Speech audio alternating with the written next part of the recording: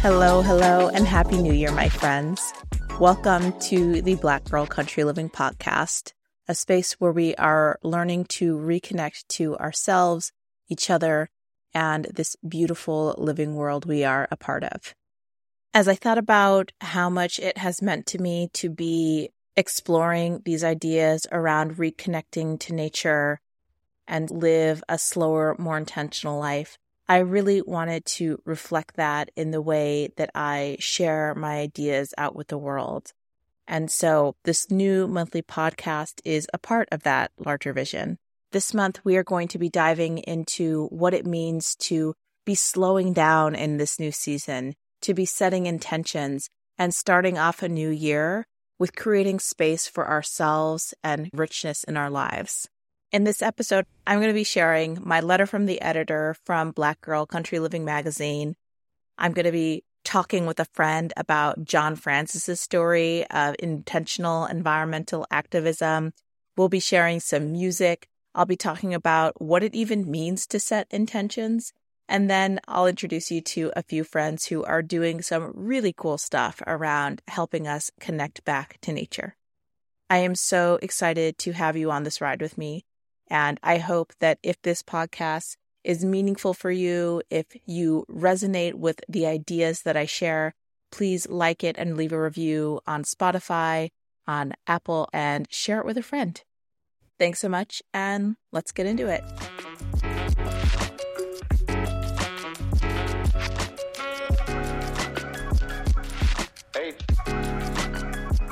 Hello, wild ones.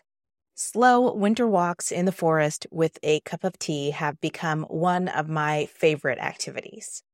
I once assumed that these places were dead and uninteresting this time of year, but that is far from the truth. They are very much alive and thriving, but in more subtle ways than I had imagined, and it requires patience to see and appreciate that kind of beauty. Instead of life taking place above in the towering trees, it has shifted to the forest floor. Down there, a shallow carpet of moss has emerged, and it is thriving in this cool, damp weather. Below the pine trees, tiny fungus poke through, and the lush salal hug the bases of the tree. These small, understated plants are working to break down, regenerate, recreate, and prepare for new life. This slow, virtuous cycle is a living conversation.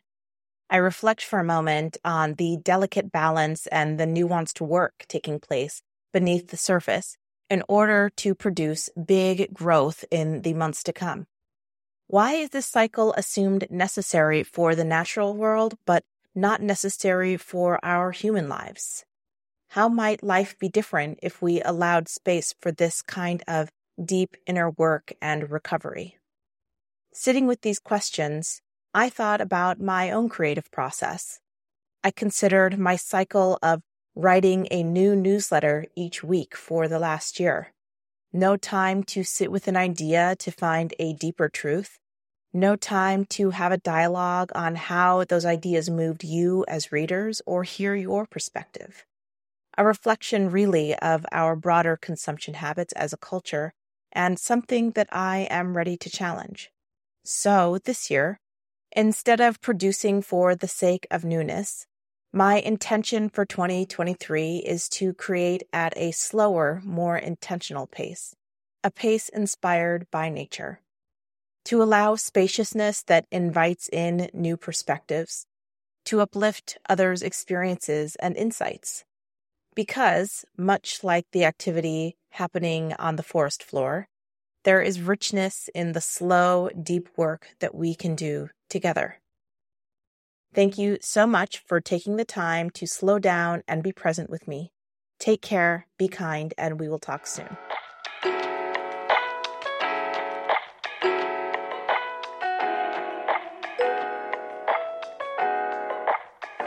So often we think about making changes in our life or in the world, and we think about how can we do this quickly? What is the quick and dirty way to get this done? And we're not really thinking about the long term, a slow or intentional approach. So when I thought about who represents slow, intentional when it comes to connecting with nature and connecting with our environment, I love John Francis's story because it really does represent pursuing change in a very slow and intentional way. And I thought that instead of just reading the story to you, I would invite a friend of mine on to talk about the story, share the story, and somebody who is really passionate about sustainability and environmental activism as well. So I want to welcome my dear friend, David Hernandez III. Welcome. Thank you. So happy to Yeah. be here. Thank you so much. Can you just tell us a little bit about you? Sure, yeah. My name is David Hernandez III. I'm an actor living in New York. I have gotten super involved with sustainability and social justice and activism and self-research on my heritage, being Puerto Rican, being a person of color, being a mixed person of color in this world, and how that dynamic has affected me throughout my life. In that journey, I've been trying to include all the things that I care about. I love plants. I've got literally 25 plants in my tiny studio apartment in New York. And I grew up on a farm and I've always been outdoorsy. And I kind of lost sight of that a little bit when I moved to the city. And I separated these things of, outdoor, where I grew up on the farms in South Dakota versus the jungle of New York City. And in all of this self-discovery and research and learning about my heritage, I've now started to realize that those things can fuse a little bit more. Like I don't have to completely forgo my past. And yeah, it's led me down this path of learning about the environment and sustainability and the social injustices that happen in this country that I was just not privy to for about 20 years. Yeah. Yeah, I think that's such an interesting path. I think we both have got on being from a small state like South Dakota and being like, we're getting out of here and deciding that we want nothing to do with the ways that we were raised, but also coming back to it. And I loved John Francis's story because I think it does encompass some of that idea of how all of these things are intertwined and that the idea of nature is in everything that we do. Had you heard of John Francis before this? I hadn't. I was talking to a friend and I was like, have you heard of John Francis? Like, I've never heard of him, blah, blah. And they were like, the Pope? It's like, oh yeah. True. That's also true. I was like, no. But no, I had not heard of him. And his story is real cool. This resonates with me a ton. Yeah. Yeah. I had only heard of him maybe like a year ago. And I assume most people haven't heard of him. And that is why I wanted to highlight the story and share it with more people. And I think that's really what Sacred Stories is about, is making sure we know that there are a lot of people who have been out here showing us how we can connect with the environment and how we can play a role in connecting to ourselves and the world around us. So I would love it if you would just dive in and read us the story. Sure, yeah. Here we go. Dr. Francis cared so deeply about the environment that he stopped riding in cars. And when he tired of arguing about that decision, he stopped speaking. After 2 decades of walking the country in silence, his greatest learning was that how we treat each other is directly related to how we treat the environment. Here are 3 things you should know about John. After witnessing an oil spill in San Francisco Bay in 1974, John was shocked by the devastation caused to the local environment. He wanted to make a stand, so he stopped riding in cars for 22 years. For weeks, he argued with his friends about whether one person could have an impact. Tired of debating, he decided to stop speaking and just listen for one day. And that one day of silence taught him so much about himself in the world that he extended it into 17 years of silence. During his years in silence, he walked across the country with his banjo, learning about the environment. In that time, he earned his BS, MS, and PhD in environmental studies and taught classes on effective communication. The greatest lesson he learned from his time in silence was that we must care for each other if we want to care for the environment. If our environment is a product of how we treat each other, what is one practice you can do to improve our environment? Thank you. One thing that I really love about this idea is that he really believed so deeply that his actions did matter. And I think it's so easy for us to get caught up in believing that we can't make a difference, and things both on a personal level, but also on a global level with so much happening that our individual actions don't matter. And I think John standing for what he believed in is so important, especially in this moment where it feels like the only things that are worth doing are things that are quick and fast. What's something that stood out to you about his story? So about 2 years ago, I took a course on sustainability. And as I started to implement that into my life, I realized how much work it was, how much you have to work against society in order to do this thing that is so good for the world and for our environment. Our social interactions is so important, and people just don't think about it. And not only do they not think about it, but our entire structure of society makes us not think about it. As I started to think about it, and once I learned about sustainability being zero waste, I started following what the New York City sanitation rules are and what needs to go where and what needs to be washed. And I started to implement them. And I just noticed I had roommates at the time, and they were constantly judging me. They were like, "Oh, do you really need to wash that container?" I remember people looking at me and being like, "Wow, you're really doing the most." And one of the biggest things for me was composting. I started doing that in the city, and it's not easy. I would have to walk. Blocks doesn't sound like it's very far, but in New York, blocks and avenues can be really far. And I would collect this compost. And once it would get to a certain point, I would walk it. And I remember trudging through the winter, wind blowing, or if it was raining, to this little place that had this little box that was compost for the city. I remember people were like, "Wow, why are you doing so much? Do you really think that you're having an impact?" And I had such a roller coaster with it, because I was like, "God, I am doing so much work." And there were days when it got so stressful where I was on the verge of tears, being like, I want to be sustainable. I want to practice these things that I've learned, but it's so hard. And with all these people questioning me, and I realized that as I continued to power through, I started these conversations with people, and people started to ask me questions about things. I posted on Instagram, on one of my stories, I was like, "Hey, I don't know if you guys know, but this plastic packaging, even if you put it in the recycling, if you leave the label on, it won't be recycled. So you take your labels off and then put it in the recycling." And I had so many people, just like friends of mine, and I say so many people, it was like maybe 5, but they reached out and they were like, "Oh my God, I had no idea. Thank you for pointing this out." Yeah. And I thought about that, and I was like, so I am doing this recycling thing, and I am reading the labels and trying to do the work. I'm not saying that I'm perfect, because I am definitely not. But in my actions, just for myself, other people started asking questions. And in those questions, I could then develop a conversation. This impacted 5 people, and those 5 people might tell 2 or 3 people, and then bigger and bigger. I don't have an omniscient view. I don't know the percentage of what these little things that I do on a day-to-day are actually having an effect, but I like it. People are listening. And I talk about this a little bit in the magazine too, that setting an intention and creating practices around these things that matter to us. It's not about being perfect, and it's not about we're out here saving the world, but those things have ripple effects. You have your intention of wanting to do better, of wanting to care for the environment. Those things people started to notice, and people started to ask questions, and people started to think, like, when I'm sitting here thinking about, do I recycle this thing or not? Who do I know that could maybe help me with this? And they think of you, and those things matter. I really feel that. Reading his story, I'm just like, I am not the only one. I'm going to keep doing this. And in those moments where it gets hard, it's just so nice to have a story like this to look back to and be like, no, you can do it. Just keep going.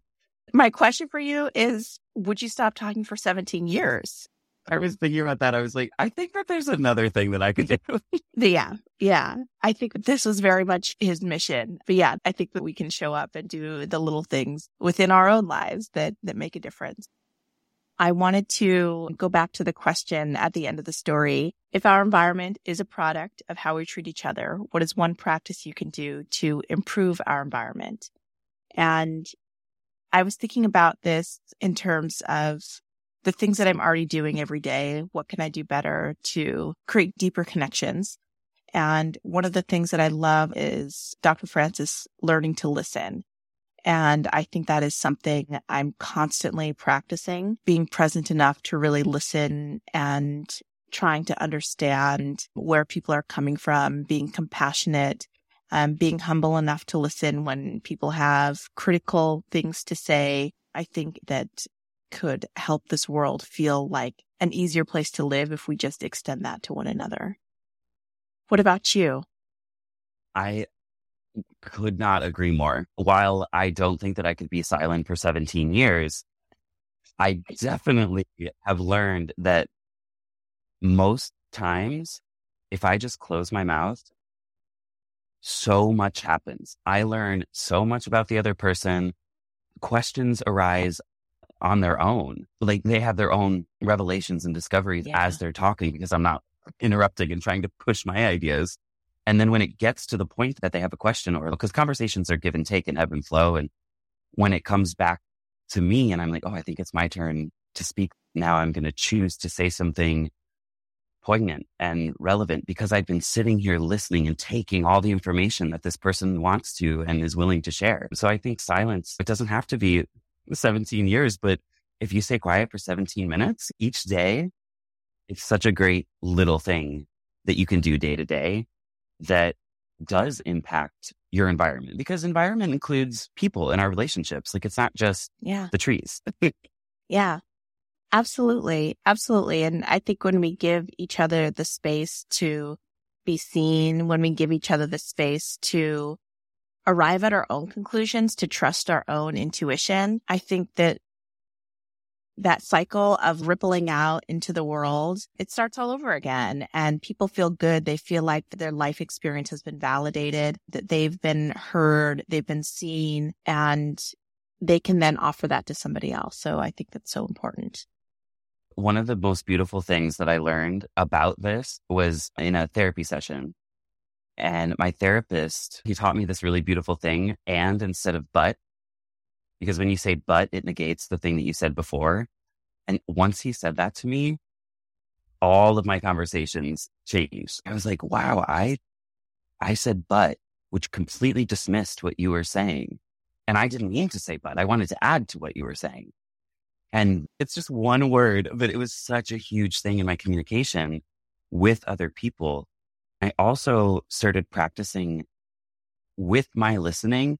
When a person would finish what they were sharing with me, my initial thing is not my opinion. The first thing that I do after someone is talking is I say, do you want me to listen, or do you want my advice on that? And I think that question back to the person, I'm genuinely asking, what do you need from me in this part of the conversation? But I've had so many people, their eyes, there's something that changes in their eyes where they're like, oh, you know what? I actually just needed to say that. And thank you for not bombarding me with your opinion. Yeah. Isn't that wild? Just how often we think we need an answer from somebody, but we have it within us. Exactly. It's not, well, here's the solution for your problem. And it's no, that is your solution for a problem that you thought was similar. And if the person discovers it on their own or discovers something that moves them forward, I don't know, it's just so beautiful. Yeah. I think of the time I spend in nature and going out and walking around in the forest or sitting in my garden. And it's just a container, a safe place for emotions to be. I'm not looking for somebody to come in and give me an answer.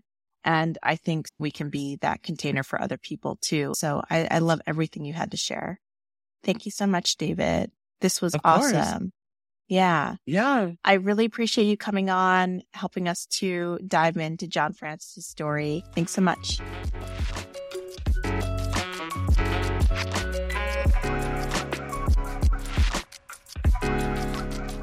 When I think about what it means to be connected to the natural world, one of the things that comes to mind is the rhythms that connect us, that drive us, that move us forward.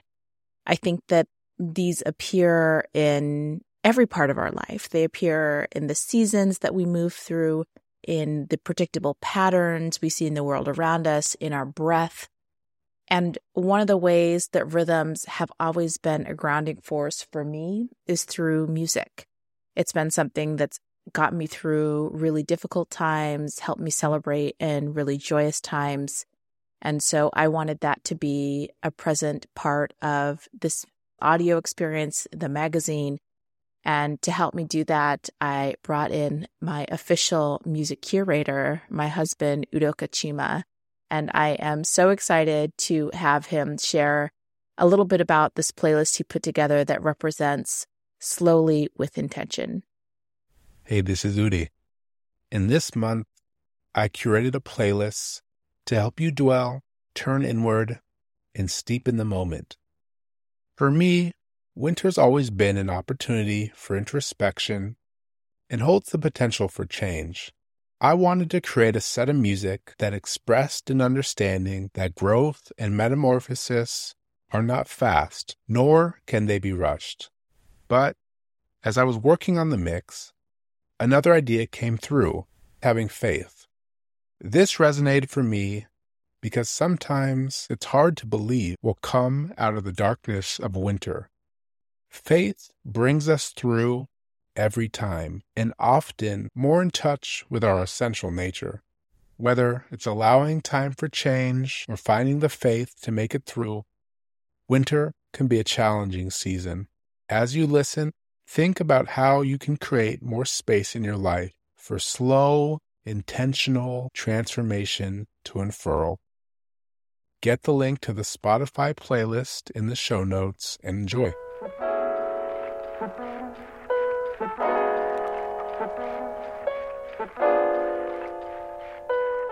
I am thinking back to John Francis and his quote, "We are the environment. How we treat each other is really how we treat the environment." To me, this is such a powerful quote because it is not just about how we treat each other, but it is also about how we treat ourselves. And that is precisely why I thought it was important to include a section on self-care in a nature magazine and podcast because, y'all, it is all connected. This month, as I thought about the theme Slowly with Intention, I wanted to really get down to the basics of what it even means to set an intention. I think most of us have been part of a yoga class or a meditation where we're asked to set an intention, and maybe like me, you found yourself a little bit stumped. With anything, I think it's important to first start with just a definition. So, what is an intention? For me, I think of an intention as sort of a North Star of where I want to move in my life. It is how I want to evolve as a person or maybe what I hope to bring into this world. I see it as something that is different than a goal because it is not a pass-fail sort of thing. It's really more about a practice of how I want to bring something into the world in a much more gentle and compassionate way to evolve into a different kind of person. I think I've always thought of intentions as just maybe a simple belief or an idea, but never really knew how to connect with it more deeply. When that started to change for me is when I started to see intentions as more of a feedback loop versus a static idea that I set it and forget it. When I started to see them as an ongoing conversation and a practice that I had to continually come back to, I found that they really started to resonate in my life and they became much more useful and sticky. So today I wanted to share a simple way that I think about setting intentions as a tool to start to see the actual change that we want to make in ourselves and in the world around us. It's 3 steps, starting with setting the intention, acting on the intention, and receiving feedback on our actions. Looking at it as a cycle and an ongoing practice allows us to focus on the continual improvement versus seeing it as this static idea that I've either met or failed. So let's use an example of being present, because I think a lot of us can relate to wanting to be more present, to have more quality time with loved ones, to be more present at work so that we're not multitasking as much. Let's try this out. Starting with setting the intention, I first want to ask myself why I'm doing what I'm doing and what I'm hoping to get out of this. So if I'm setting the intention of being more present, for me, it's really about quality time with my kids and ensuring that they're getting the most out of me when we have time together. I think it's important to recognize that our intentions are both intellectual and emotional because both of those forces shape our actions. Bringing in awareness to our minds and our hearts at the beginning of the intention cycle is how we really bring the right kind of energy into that change. Acting on the intention. So once I've set the intention to be more present, it's really about how am I moving through the world to move this energy out of my head and into the world around me. So if I'm thinking about being more present, that might show up as me putting my phone in the other room so that I'm not tempted to be on it while I'm spending time with my kiddos, and really being thoughtful about what do I actually need to do to act on this intention. It's so easy at this moment to slip into autopilot and go back to our old behaviors and what's comfortable. And that is when our intention that we set in our head and in our heart becomes this gentle reminder of how do we actually want to act in the world. So once we've set the intention, once we've acted on our intention, then we have to look for signs of how our actions are being received. And this, to me, is the trickiest part of the process. The challenge is being open enough, vulnerable enough, compassionate enough to actually receive the feedback that we're getting. This will tell us whether our intention is actually having the impact that we intended, or it could tell us whether we need to make some adjustments because it's not having the right impact. It is completely possible to have good intentions in our heart and in our mind, be acting with those intentions, but still have a negative impact. So that could look like me sitting at the dinner table with my kids. I put my phone away. I'm thinking about being present, but then I'm also thinking about all of the other things that I didn't get done that day, all of the things that I need to do next week. So I'm actually not being present in the moment. And then my kid starts to throw food on the floor. This is true story. Every night, that is feedback for me that I am not being present and my kid is trying to get my attention. I have to remind myself of what is my intention right now. My intention is to be present, to be here with my kid, to have quality mealtime together. And I come back in. So at this point, I've gone through the cycle. I've set the intention. I've acted on the intention. I've received feedback. And it starts all over again. For me, I found that this is really an act of compassion. And the more we learn to have compassion for ourselves and recognize that we are always in this constant cycle of shifting, adjusting, learning to show up as our best version of ourselves in this world, I think the more we start to have that same compassion for the people around us, and that's how it ripples out into the world. I encourage you to give it a try, give it some time, continue to practice, and let me know how that feels for you. What do you notice changes, and what effects do you notice it has on you and on the people around you? I hope this becomes another tool for you to continue to practice self-love and self-care so that we can take care of ourselves, take care of each other, and ultimately take care of our environment.